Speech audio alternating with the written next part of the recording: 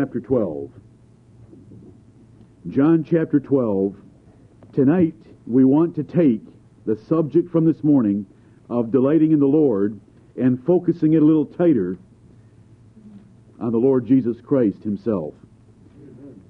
Not just the Lord God, Jehovah, but the Lord God, Jehovah in the flesh, our Lord Jesus Christ. Right. John chapter 12. We are in the last week of our Lord's life. In John chapter 12.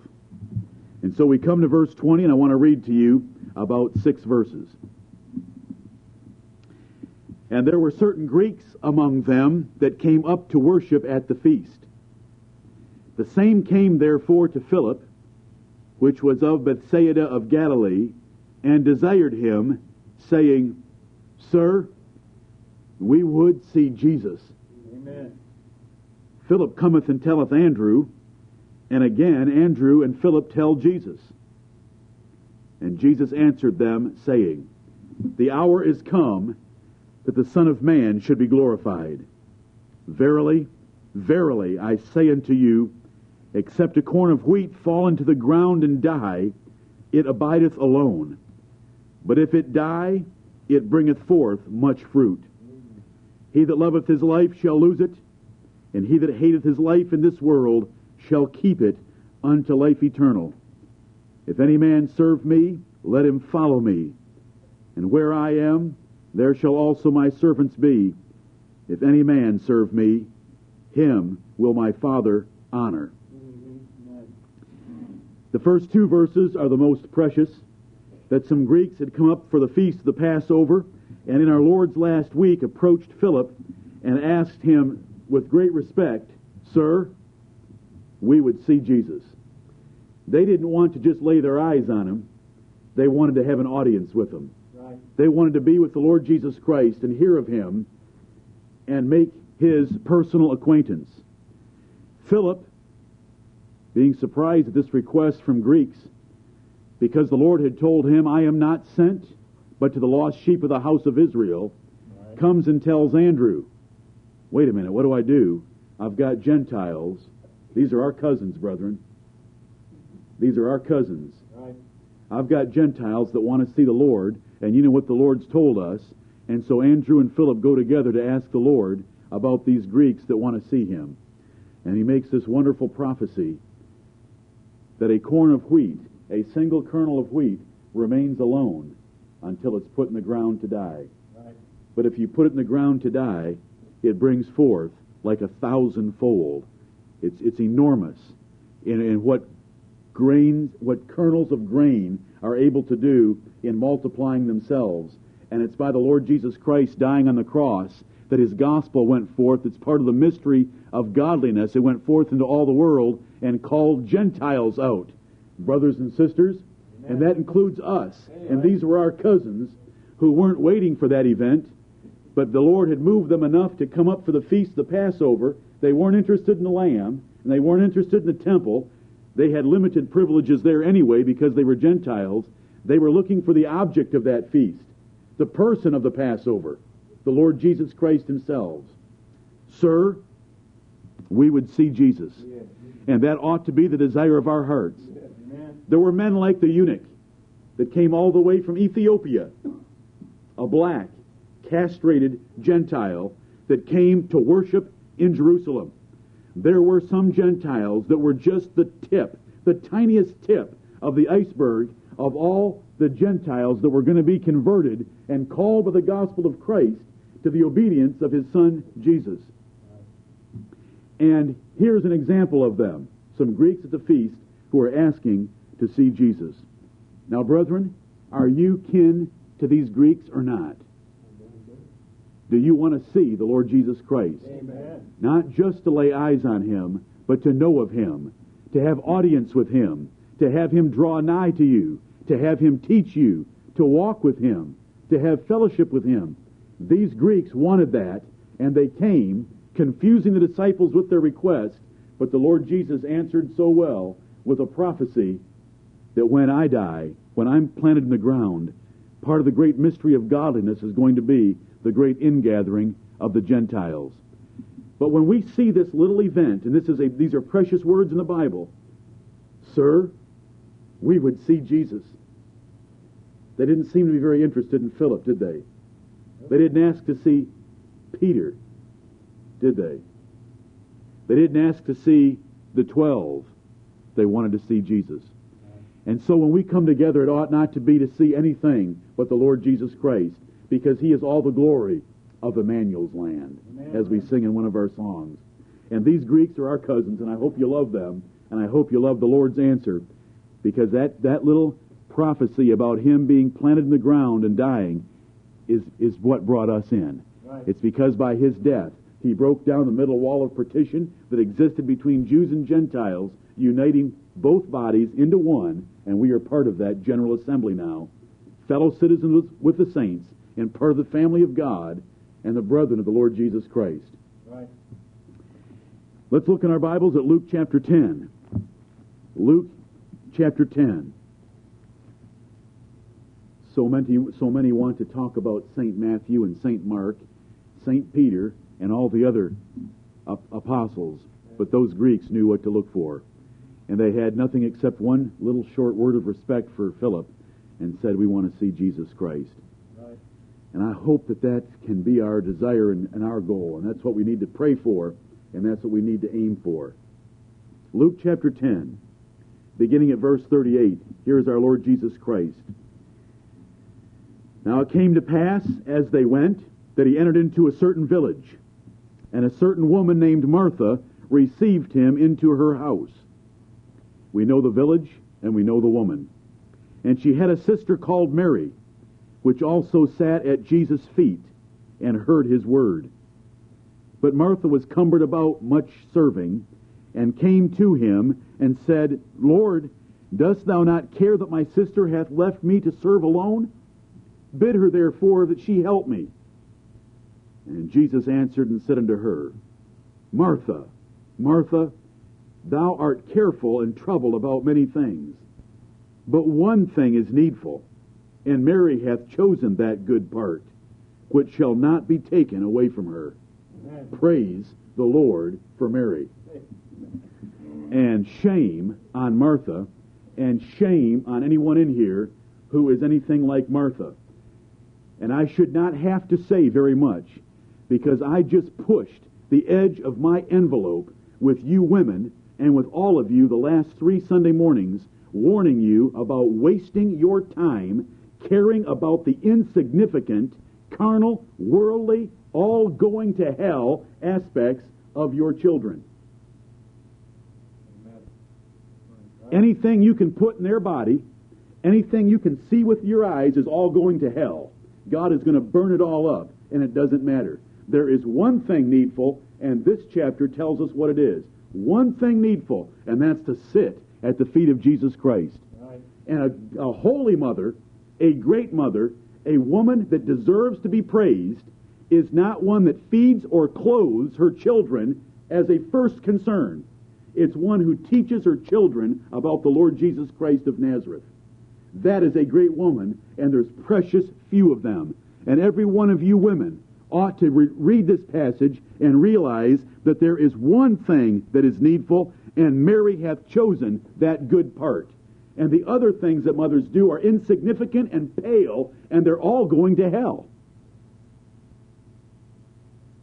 All of our bodies are going to just melt away into dust. Right. All those things that we get so caught up in. Any accomplishment that we have in this life is going to disappear, and we will stand naked before God, and all that will matter is that we know the Lord Jesus Christ and that He knows us.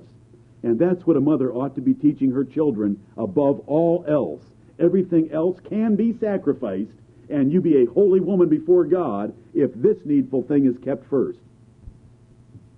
Now, that applies to men as well. It applies to both of us. Here's a situation where we have Martha who takes Jesus into her house, but gets all caught up in the folly of entertaining Him. See, he considered it that way. He considered, you're careful and worried about all this stuff, Martha. Mary has chosen the needful part. She's done what is good. You haven't. And I'm not going to tell Mary to help you. Why would I want to interrupt Mary, who's doing what is good, to waste her time with you, who wants to get all caught up in the affairs of this life? I'm not going to do it. She's chosen the better part, and she's going to stay right there. In fact, I like where she is, sitting at the feet of Jesus, wanting to hear from him. This is the difference between a carnally minded person and a spiritually minded person. A carnally minded Christian thinks that they're not carnally minded because they're not worshiping Buddha. St. Christopher is not on the dash of their car, and they don't have a crucifix around their neck. But if you are caught up in the foolish details of your life, your family's life, and your children's life, I mean caught up in them, that occupies the vast majority of your time and just consumes you, and you think they're important, that means you're caught up and you're just like Martha. Where's the holy women who spend lots of time in prayer for their children, prayer with their children, and showing their children that they love Christ more than anything else? That's what's important. And this is a great little illustration for us here as Jesus meets these two sisters, one having a different attitude than the other. Martha was cumbered. That means to be weighed down and burdened with, and listen, everyone, we all have responsibilities. We all have many responsibilities. But where's your priority? Are they necessary evils to you, or do they fascinate you? Do these little goofy details of life fascinate you, or are they necessary evils, and so you minimize them as much as possible and sacrifice as much as you can because this is what's needful and this is what's good? Amen. This is what we need to do if we are to train godly, Jesus Christ-loving children, and that's the most important goal of every parent. And I spent the last 3 Sunday mornings on that. Amen. So I shouldn't need to say anything more about it. I've just said it. Martha was cumbered about much serving and came and asked the Lord to get Mary away from his feet to go and help her. And Jesus said, I'm not going to do that. Amen. Martha, Martha, you're messed up. You're twisted, Martha. You are so cumbered and worried about all these things. Mary has her heart in the right place. Right. Mary just wants to sit there because Mary knows that as soon as we need a meal, I can say, Lord, bless this food, and we can eat.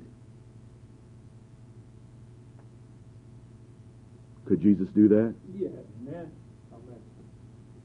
And there would have been 12 baskets full left over to try to put in the pantry and the refrigerator. But Martha was all worried about that meal. And here we go, worrying about our children in all the aspects that don't matter. Because what matters the most are our souls and our children's souls in love with the Lord Jesus Christ. Right. She sat at Jesus' feet and heard his word. When a woman sits at the feet of a man, is that a pretty reverential position? Is she eagerly listening to every word that is coming out of that man? Can you visualize the picture that the Lord wants you to visualize? This Mary sitting at the feet of Jesus, devouring his every word that came from him. And that is a good woman. Yeah. That is a good woman. Forget Martha. She didn't choose the good thing. She didn't understand life. She didn't understand the Lord. She didn't understand things. She wasn't a virtuous woman in this particular illustration. It was Mary that made the right choice. And may the Lord God bless each one of us to know as we walk through life, this can go away. Right. This I don't need to spend as much time on as I have been spending because I need to spend more time on the Lord Jesus Christ. Amen. Mary hath chosen that good part. There's one needful thing that we all need. Do you know what that is? To walk with Jesus Christ of Nazareth. Yep. And to hear his word. 1 Corinthians chapter 16. 1 Corinthians chapter 16. This morning, we looked at delighting in the Lord. Tonight we're looking at delighting in Jesus. Some Greeks, our cousins, delighted in Jesus. Mary delighted in Jesus. And here's what Paul had to say to the church at Corinth. Now these are harsh words. These words were not uttered on Mars Hill to pagan philosophers. These words were not uttered to the other inmates in the prison in Philippi. These words were not uttered to the goldsmiths and coppersmiths in Ephesus who made all the little statues to Diana. These words were uttered to the church at Corinth. verse 22, as he closes out this epistle of 1 Corinthians. He has given his salutation in verse 21, and he says in verse 22, if any man love not the Lord Jesus Christ, let him be anathema, maranatha. Right. The word anathema is a word meaning let him be damned, let him be cursed. Anathema means to be cursed, and maranatha is the coming of the Lord. Let him be cursed at the coming of the Lord if a man does not love the Lord Jesus Christ. And he says this to the church at Corinth, because in the church at Corinth, there were members that were caught up in strife, in division, in envy, in preacher factions, in denying the resurrection of the dead, in trying to cover a sin of fornication that even Gentiles wouldn't accept, that weren't giving to the saints, that were abusing the Lord's Supper, and their lack of love for the Lord Jesus Christ had caused them to wreak havoc in the church of Jesus Christ. And Paul summarized the whole epistle in one sentence, if any man love not the Lord Jesus Christ, let him be anathema, maranatha. That is the religion of the Lord Jesus Christ. Now, we had some Greeks that loved the Lord Jesus, and they came to see him. We had Mary that sat at his feet. She loved him. But we had a church here that had members in it that were all caught up in preacher factions and all sorts of other personal division and strife and being childish. Paul called them children. He called them carnal. He called them babes. They were heretics because they didn't love the Lord Jesus Christ enough. This is not a warning to pagans outside the church. This is a warning to the church itself, because the cure for a church is a greater love of Christ. Right. Because it's the love of Christ that constrains us and presses us to want to press in that straight gate and narrow way. It's the love of Christ that propels us into godliness. And when that slips, other things are going to slip in your life. If any man love not the Lord Jesus Christ, let him be anathema, maranatha. Those are harsh words. Those are godly words. Those are inspired words. And I say them to you. There is little choice in this matter. And why would we even want to make a choice? Amen. I hope that we want to love the Lord Jesus Christ. And that we want to seek him like Mary did and like our cousins the Greeks did in looking for Jesus at the Passover.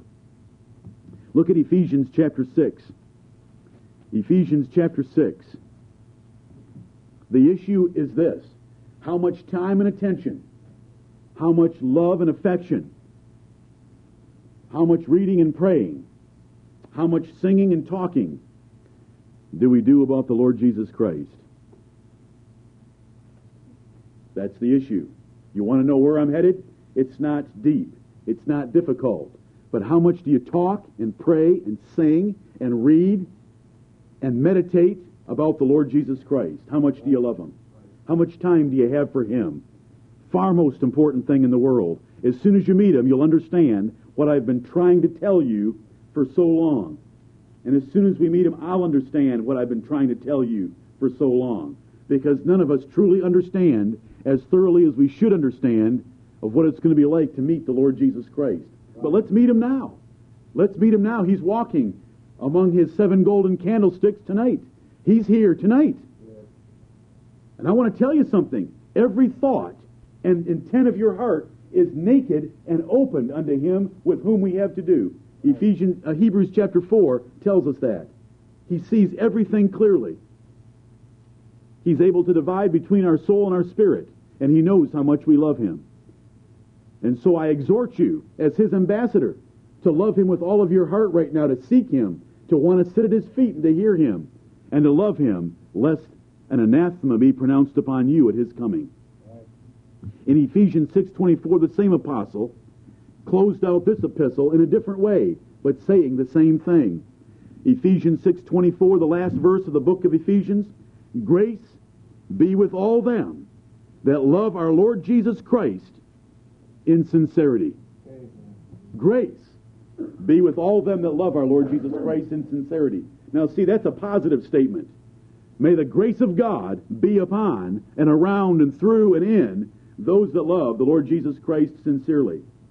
The other one was, if you don't love the Lord Jesus Christ sincerely, let him be anathema, maranatha.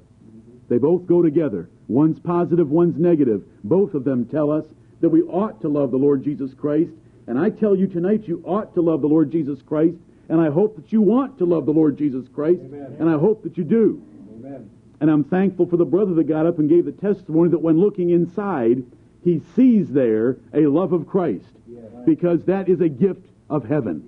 That is a gift of grace, because without God changing your heart and giving you a new man, there would be no love of Christ. He was foolishness to the Greeks, and he was a stumbling block to the Jews. But he's the power and wisdom of God to us. Amen. And that is wonderful. He is the power of God. We sang tonight number 146 by the request of a young man who wanted to hear about, he tore the bars away, our Lord Jesus Christ. The dark domain couldn't keep him. He rose in triumph over death and the grave because of his power and his wisdom. He was born of a virgin, and he sits at the right hand of God, dictating this universe and all the principalities and powers that are under him. The Lord God has made that difference in our lives. Let's look at Luke chapter 1. Luke chapter 1. Are there examples in the Bible? Are there some examples in the Bible to provoke us of individuals that delighted in the Lord Jesus Christ? Have we just had a couple? Our cousins, the Greeks, Mary, our sister, the church at Ephesus, and the faithful that were at Corinth. But here's another one. I want to tell you about the greatest man that was born of women. And I want to tell you how early he loved the Lord Jesus Christ. I want to tell you that we have a brother that while he was still in his mother's womb could do what David did when David was 35. Right. Are you with me? Amen. He leaped for joy. He didn't even have a linen ephod on. He didn't have anything on, brethren. Right. And John the Baptist was leaping for joy in his mother's womb Amen. because the newly conceived Christ was in his presence. Yep. Wow. Amen. Luke chapter 1 and verse 39. And Mary arose in those days. Gabriel has just told her she's to have the Son of David, the Son of God. And Mary arose in those days and went into the hill country with haste, into a city of Judah, and entered into the house of Zacharias and saluted Elizabeth. How would she have saluted Elizabeth? Can we wait? Can we take a couple stabs in the dark tonight? The Lord be with thee. The Lord bless thee. Let the Lord be magnified. 3 salutations from the Old Testament. And she saluted Elizabeth. And it came to pass that when Elizabeth heard the salutation, heard the salutation of Mary, the babe leaped in her womb, and Elizabeth was filled with the Holy Ghost. And she spake out with a loud voice, and said, Blessed art thou among women, and blessed is the fruit of thy womb. And whence is this to me, that the mother of my Lord should come to me? For lo, as soon as the voice of thy salutation sounded in mine ears, the babe leaped in my womb for joy. Amen. And blessed is she that believed, for there shall be a performance of those things which were told her from the Lord. And Mary said, My soul doth magnify the Lord. Brethren, this little event is told us in the Bible for you to rejoice in it at the presence of the Lord Jesus Christ. Right. Now, is this Savior worthy of leaping and dancing and rejoicing in His presence? Amen. He's newly conceived. And Mary's in the presence of John the Baptist, who's a few months older than he is, and that babe leaped in Elizabeth's womb. Elizabeth recognized it. She was filled with the Holy Ghost and praises the Lord, and she commends Mary for having believed because she had a husband who didn't. And they were having to use a lot of writing pads between the two of them to communicate because her husband hadn't believed what the angel had told him. Are you all with me on that? But Mary did believe. John the Baptist leaped for joy in his mother's womb. When was the last time you leaped for joy, either in your soul or in your body, because of your love for Christ and how great He is, how glorious He is, what He's done for you, Right. the incredible works that He has done, the incredible works that are recorded in the pages of the Gospels, in the incredible things He's done in heaven. How about when I preached to you about the ascension of our Lord? Did that move you at all? Amen. Lord, the Lord Jesus Christ is great. and greatly to be praised. When he came into heaven, all the crowns are landing at his feet. The clatter is great. The angel choir strikes up. All the redeemed start singing his praise. And he comes and approaches the Lord God on his throne. Brethren, that is what heaven is like. That's what we're going to spend eternity doing. Right. And we ought to be seeking him now, Amen. like our Greek brethren did. John the Baptist just has him come into the room, into the house, it said, and leaps for joy.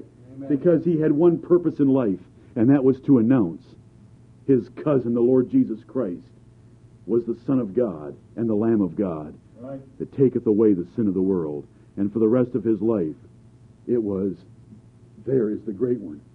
I am nothing. I must decrease. He must increase. Is that true of you? Amen. Everything about your life must decrease, and everything about the Lord Jesus Christ must increase. Right. That was John the Baptist. Behold the Lamb of God. I am not worthy to stoop and to undo the latchet of his shoe. There is one coming after me that is mightier and greater than I am, and I am not worthy to get down at his shoe level and untie his shoes. He did not want to baptize the Lord Jesus Christ, but Jesus told him to, and he obeyed.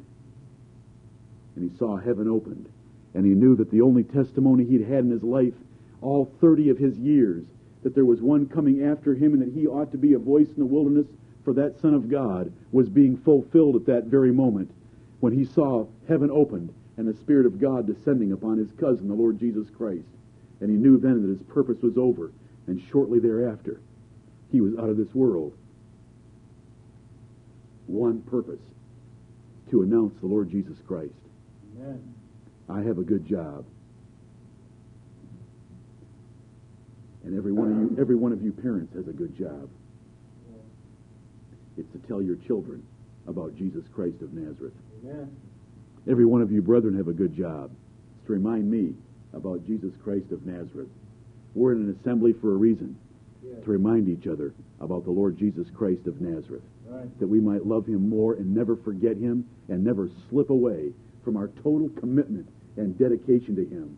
Maybe if there was a certain threat of one of us being a martyr this coming week, maybe you'd all appreciate talking about the Lord Jesus Christ just a little bit more.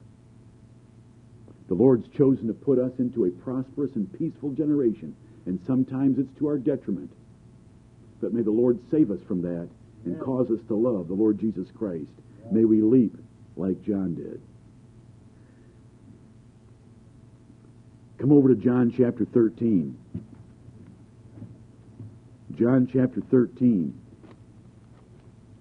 I just told you about John the Baptist. Let me tell you now about John the Apostle. John the Apostle. Did he have any selfishness in him? Yes, he did. There was one choice seat. There was one choice seat whenever they ate, and where did he want to be? He wanted to be with his Savior and close at hand. And he writes about it in his own epistle, by the grace of God. Do you know that John wrote what words the Holy Spirit gave to him? And when he's writing his own epistle, God the Holy Spirit lets him write 4 times that he was the disciple that Jesus loved, and twice that he's the one that got to lay against the Lord Jesus Christ. Yeah. Do you think John was embarrassed writing about that? To want to be that close to another man?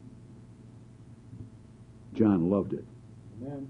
He gets over there to his epistle, and he takes off in the first verse. That which we have seen with our eyes, which our hands have handled, of the word of life. Amen. John loved the fact that he had been so close to the Lord Jesus Christ, he had been able to embrace him at will. Our hands have handled him. John chapter 13 and verse 23. Now there was leaning on Jesus' bosom one of his disciples, whom Jesus loved. John slips it in there. I told you about John the Baptist, but I want you to know about John the Apostle. Now tonight, by the grace of God, I hope you're thinking, I want to be like those Greeks. Sir, we would see Jesus. I want to be like Mary. I want to be like John the Baptist, where I leap at just the mention of the praise of the Lord in the presence of Jesus Christ. I want you to think about being like John the Apostle, who wanted to be closest to him. And I wasn't accusing him of any sin when I said selfishness, but he was selfish enough in his love that he wanted to be next to the Savior. He wasn't offering that up easily. He wanted to be there next to the Lord Jesus Christ. Look at John chapter 21. It's interesting that this is mentioned several times in the Gospel of John. John chapter 21 and verse 20. Then Peter, turning about, seeth the disciple whom Jesus loved following, which also leaned on his breast at supper, and said, Lord, which is he that betrayeth thee? Here's John writing a little commentary about himself in the middle of another discussion, and elaborates on who he is by the one that Jesus loved, and was the one laying on his bosom, and was the one closest to hand to ask who it is that's going to betray you. That was John the Apostle. Right. Now, by the grace of God, I am using the Scriptures to see if I can find in your hearts a desire to be like one or all of these characters. The Lord Jesus Christ is at hand. By the presence of His Holy Spirit, He dwells with us. He dwells in us. He's not just in heaven. He dwells with us by His Spirit. He will come and make His abode with you. He is at the door. He is knocking. Invite Him in to sup with you. In your heart, right now, tell the Lord Jesus Christ that you love Him and that you want Him with you, walking with you, fellowshipping with you, supping with you. He will come to you. He begs to come to His children. That Revelation 3:20 is never to be bandied about to anyone but the churches of the Lord Jesus Christ and those who are blood-bought, redeemed, elect children of God who've been baptized by a profession of faith and who are in a church of the Lord Jesus Christ. Then you can have Revelation 3:20. And until you're in that condition, that verse is not for you. Right. Amen. That verse is for us. Behold, I stand at the door and knock. If any man will hear my voice. And I'm preaching to you tonight about Him. I am His representative. I'm His ambassador. He stands at the door and knocks on an individual basis. I hope you want to be like some of these great characters. Amen. Look at 1 Corinthians chapter 2. 1 Corinthians chapter 2. What do you know about the Apostle Paul?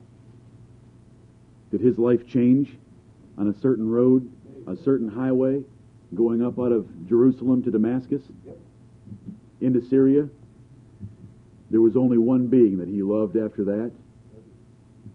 And he said, though I no longer know Him in the flesh, He's everything to me. The Apostle Paul is filled with the love of Christ.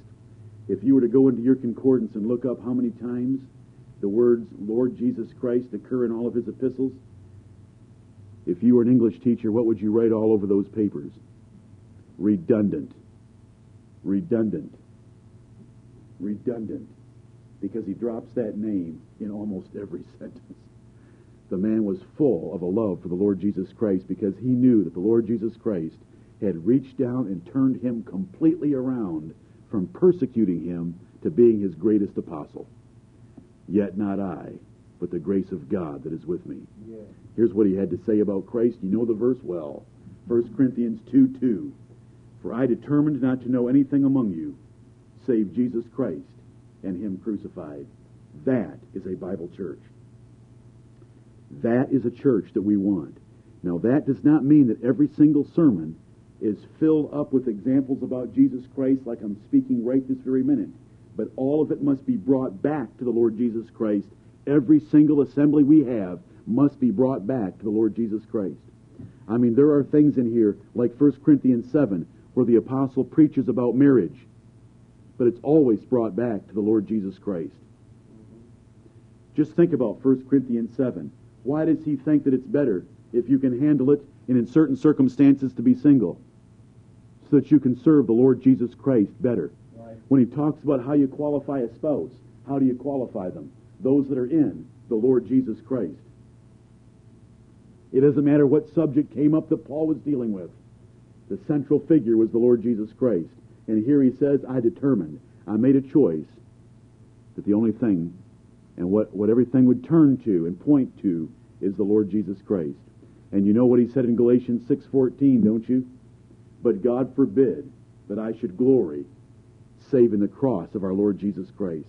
God forbid that I should get excited or boast or triumph or delight in anything but the cross of my Lord Jesus Christ. And so when we take this morning's preaching of delighting in the Lord and we apply it specifically to Jesus of Nazareth, God forbid that we should delight or glory or praise or rejoice in anything but the Lord Jesus Christ and Him crucified. Amen. And that is a central theme of our church. It should be.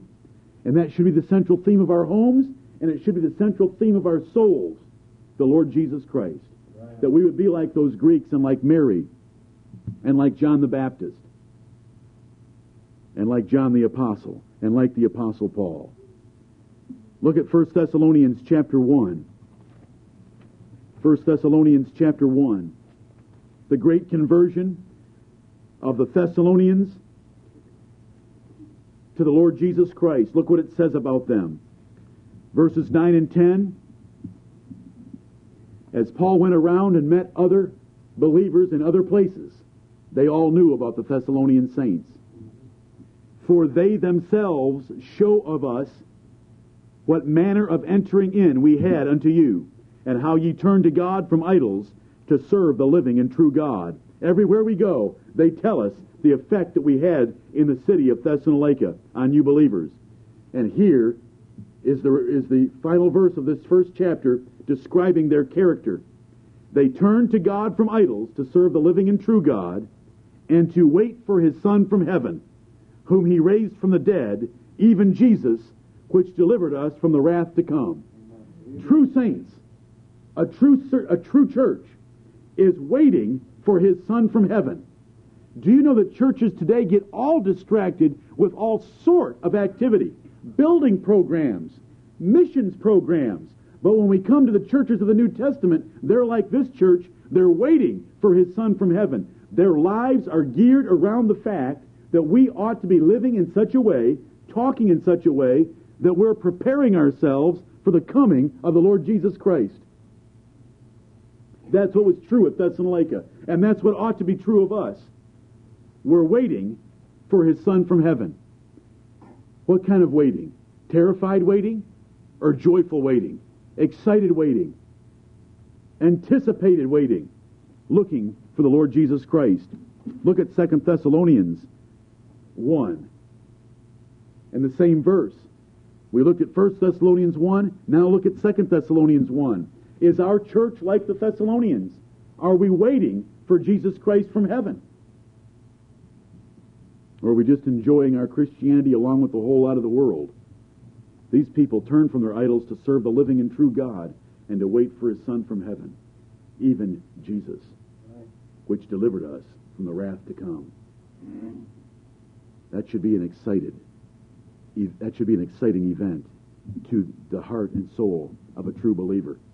Look at 2 Thessalonians 1:10. It has just described the flaming fire that is coming on all them that obey not the gospel of our Lord Jesus Christ, verse 8, and about the everlasting destruction that they're going to receive in verse 9. When He shall come to be glorified in His saints, and to be admired in all them that believe, because our testimony among you was believed in that day. Notice, there's the Apostle Paul teaching that faith is the evidence that you will be in heaven someday.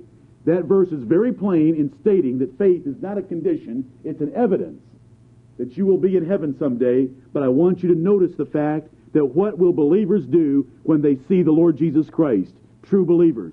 What's the word in this place? They will admire Him. He will be admired in all of them that believe in that day. Do you admire Him today?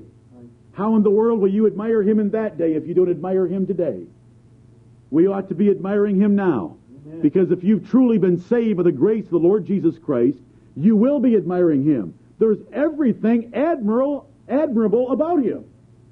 He's infinitely perfect in every way that you measure Him or look at Him. This is an event that's coming. Do you admire him now? Or is he just a theological thought to you? Is he just something that we talk about on Sundays? Is it just a name that you can say? Is it some verses that you can quote? Or do we know the Son of God and do we love him? 1 Peter chapter 1. 1 Peter chapter 1. Now Peter wrote to some scattered Jews, the strangers scattered throughout Pontus, Galatia, Cappadocia, Asia, and Bithynia, in that first verse of the first chapter of 1 Peter.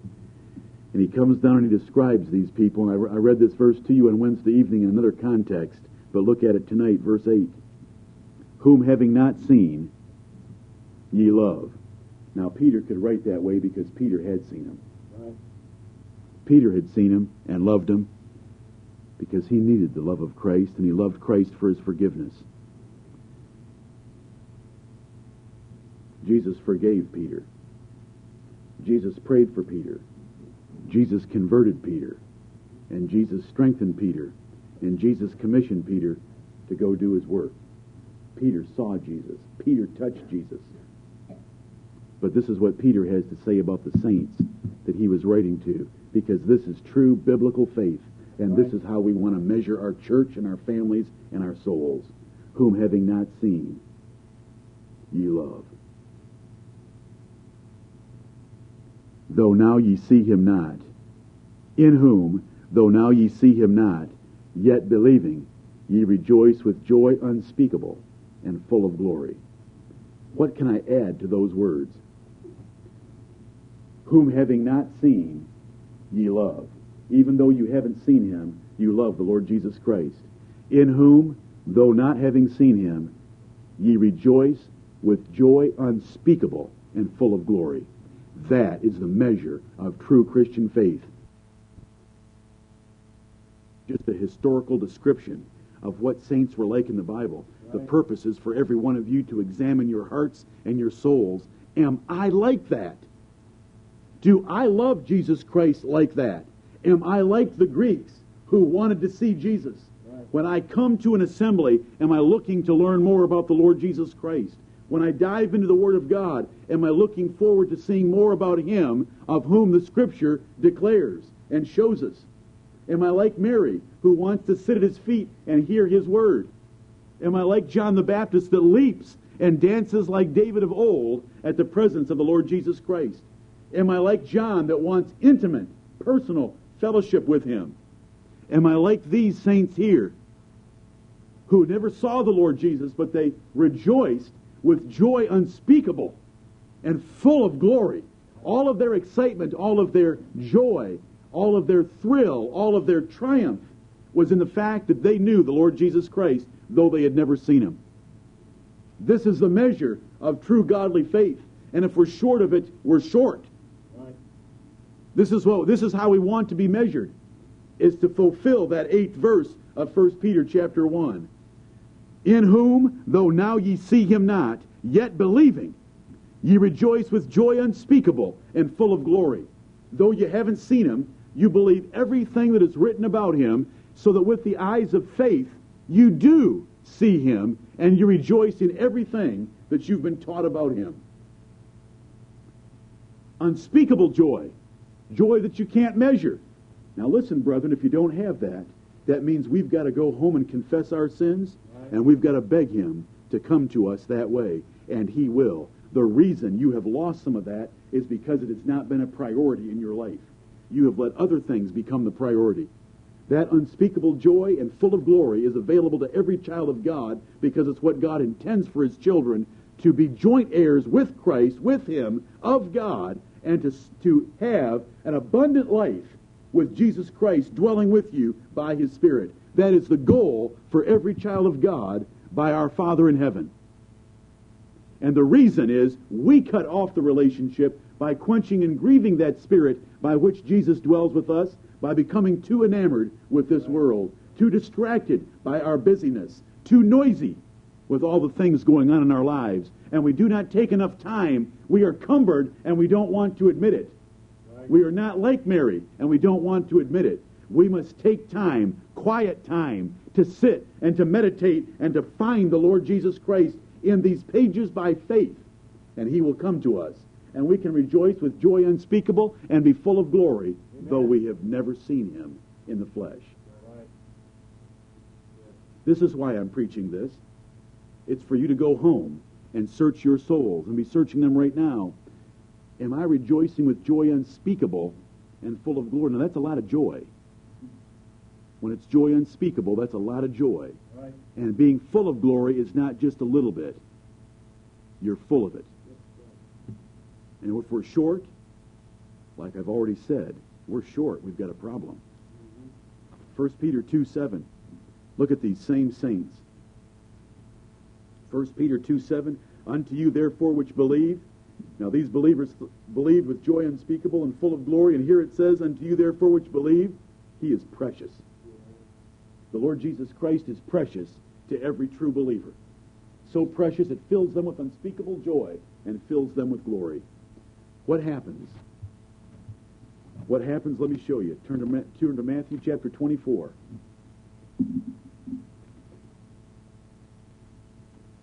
I know the context of Matthew 24, so I don't need emails reminding me, and none of you would do that.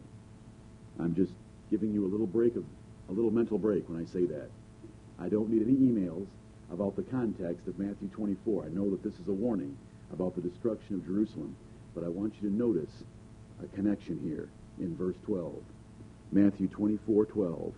And because iniquity shall abound, the love of many shall wax cold. Right. My whole purpose is to teach and preach tonight the love of Jesus Christ. Because iniquity shall abound, the love of many shall wax cold.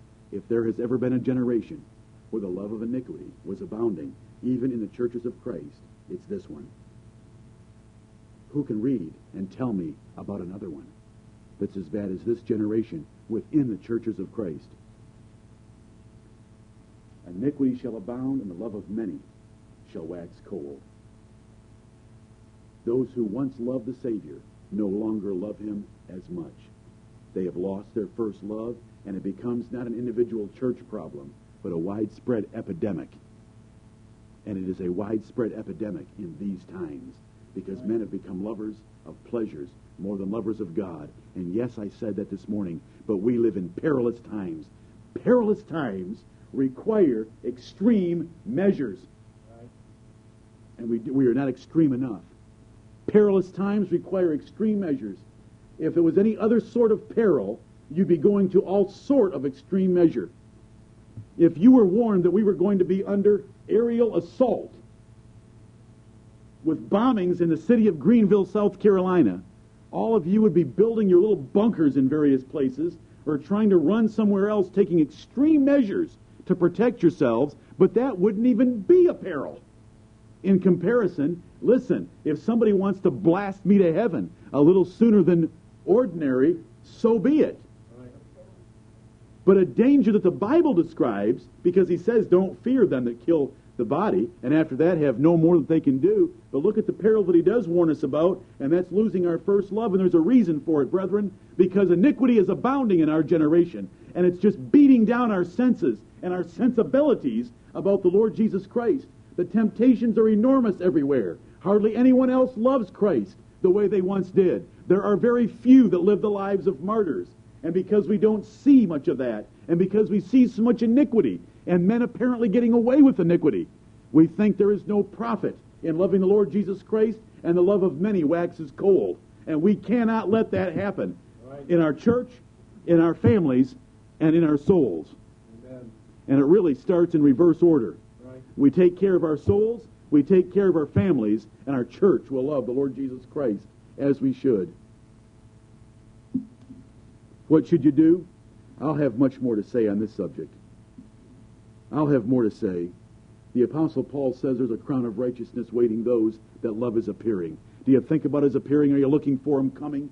Do you get up every day and say, Lord, I wish You'd come burn up the place that I work at and take me home and get me out of here? Now that's a change in perspective. Young men seldom have it. Only a young man with great wisdom can have that perspective. Every year that we get older, we think more and more that way. Burn the whole thing up and get me out of here. It's all a bunch of pain and trouble. Solomon learned that. So we want to love his appearing. But don't just hate the world. Don't just hate your frustration. That's not good enough. It's to love his appearing. It's to love the Lord Jesus Christ coming. Are you looking for his appearing? The saints of God look for it. They wait for it. You need to examine yourself. You need to talk about him to others. When was the last time you just went away? I don't care whether it was the deck, a closet, or in your car, with the Word of God, just to read it and to delight in it, in knowing the Lord Jesus Christ. When was the last time you sang to yourself? Now, maybe you don't get 2 to 4 hours every day with the house empty. Do you sing to yourself at all? Do you take up a hymnal and just look at a song, say the words, sing the words because you love Jesus Christ so much? I tried to give you a few minutes on Wednesday evening about the importance of singing, not for music to move your soul, because that isn't anything of what I'm talking about. I'm talking about singing praise the Lord Jesus Christ, and that will move your soul. And David, the man who loved God so much and leaped with all his might, was a man that loved music, and he loved using that music to the glory of God. Do you listen to godly music? Do you love a song that praises the Lord Jesus Christ? Amen. I can still tell you, brethren, that it's now been 4 years, and unless I was in some place where I couldn't avoid it, not one bar of music that was not dedicated hymnology, a psalm, or a spiritual song. Not by my choice. I don't need any of that garbage noise going in my ears. Amen. I know the power of singing praise the Lord Jesus Christ. I'm going to be doing it for eternity. I like to practice now. And doesn't it move your soul sometimes? We need to examine ourselves. If I was a Greek going up from Bethsaida to Jerusalem, would I ask to see Jesus? Would that be the most important mission, to be in the big city, the big capital city of Jerusalem? The most important object was to get to the Lord Jesus Christ. And when the disciples got that queasy look on their face that I had asked a question that shouldn't have been asked, would I still pursue the Lord Jesus Christ? Would I be merry that even though my sister is twisted, even though my sister is all occupied with the things of this life, so there's enormous peer pressure on me not to be so spiritually minded, would I be like Mary, who would sit and stay at the feet of Jesus, even though everyone else might want to be in the kitchen rattling around wasting their time? You're going to have to apply that. If you don't have the wisdom to apply it, you don't have any wisdom. Right. You don't need me to apply that.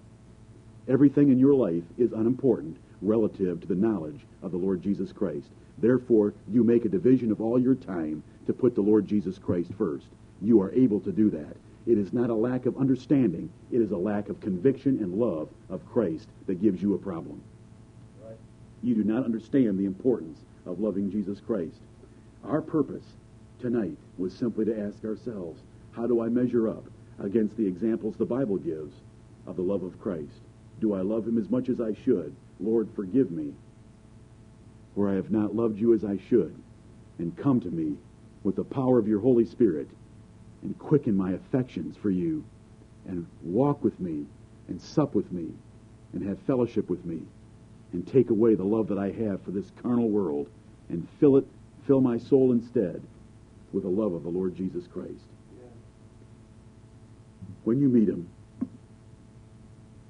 you'll wish that this sermon had taken more effect. Right.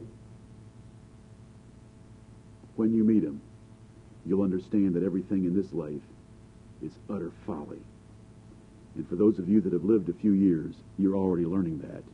It's vanity and vexation of spirit. There's only one thing that can satisfy the soul of a child of God, and that is the Spirit of God and the Lord Jesus Christ. Amen.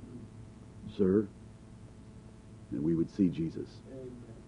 May the Lord bless the preaching of his word.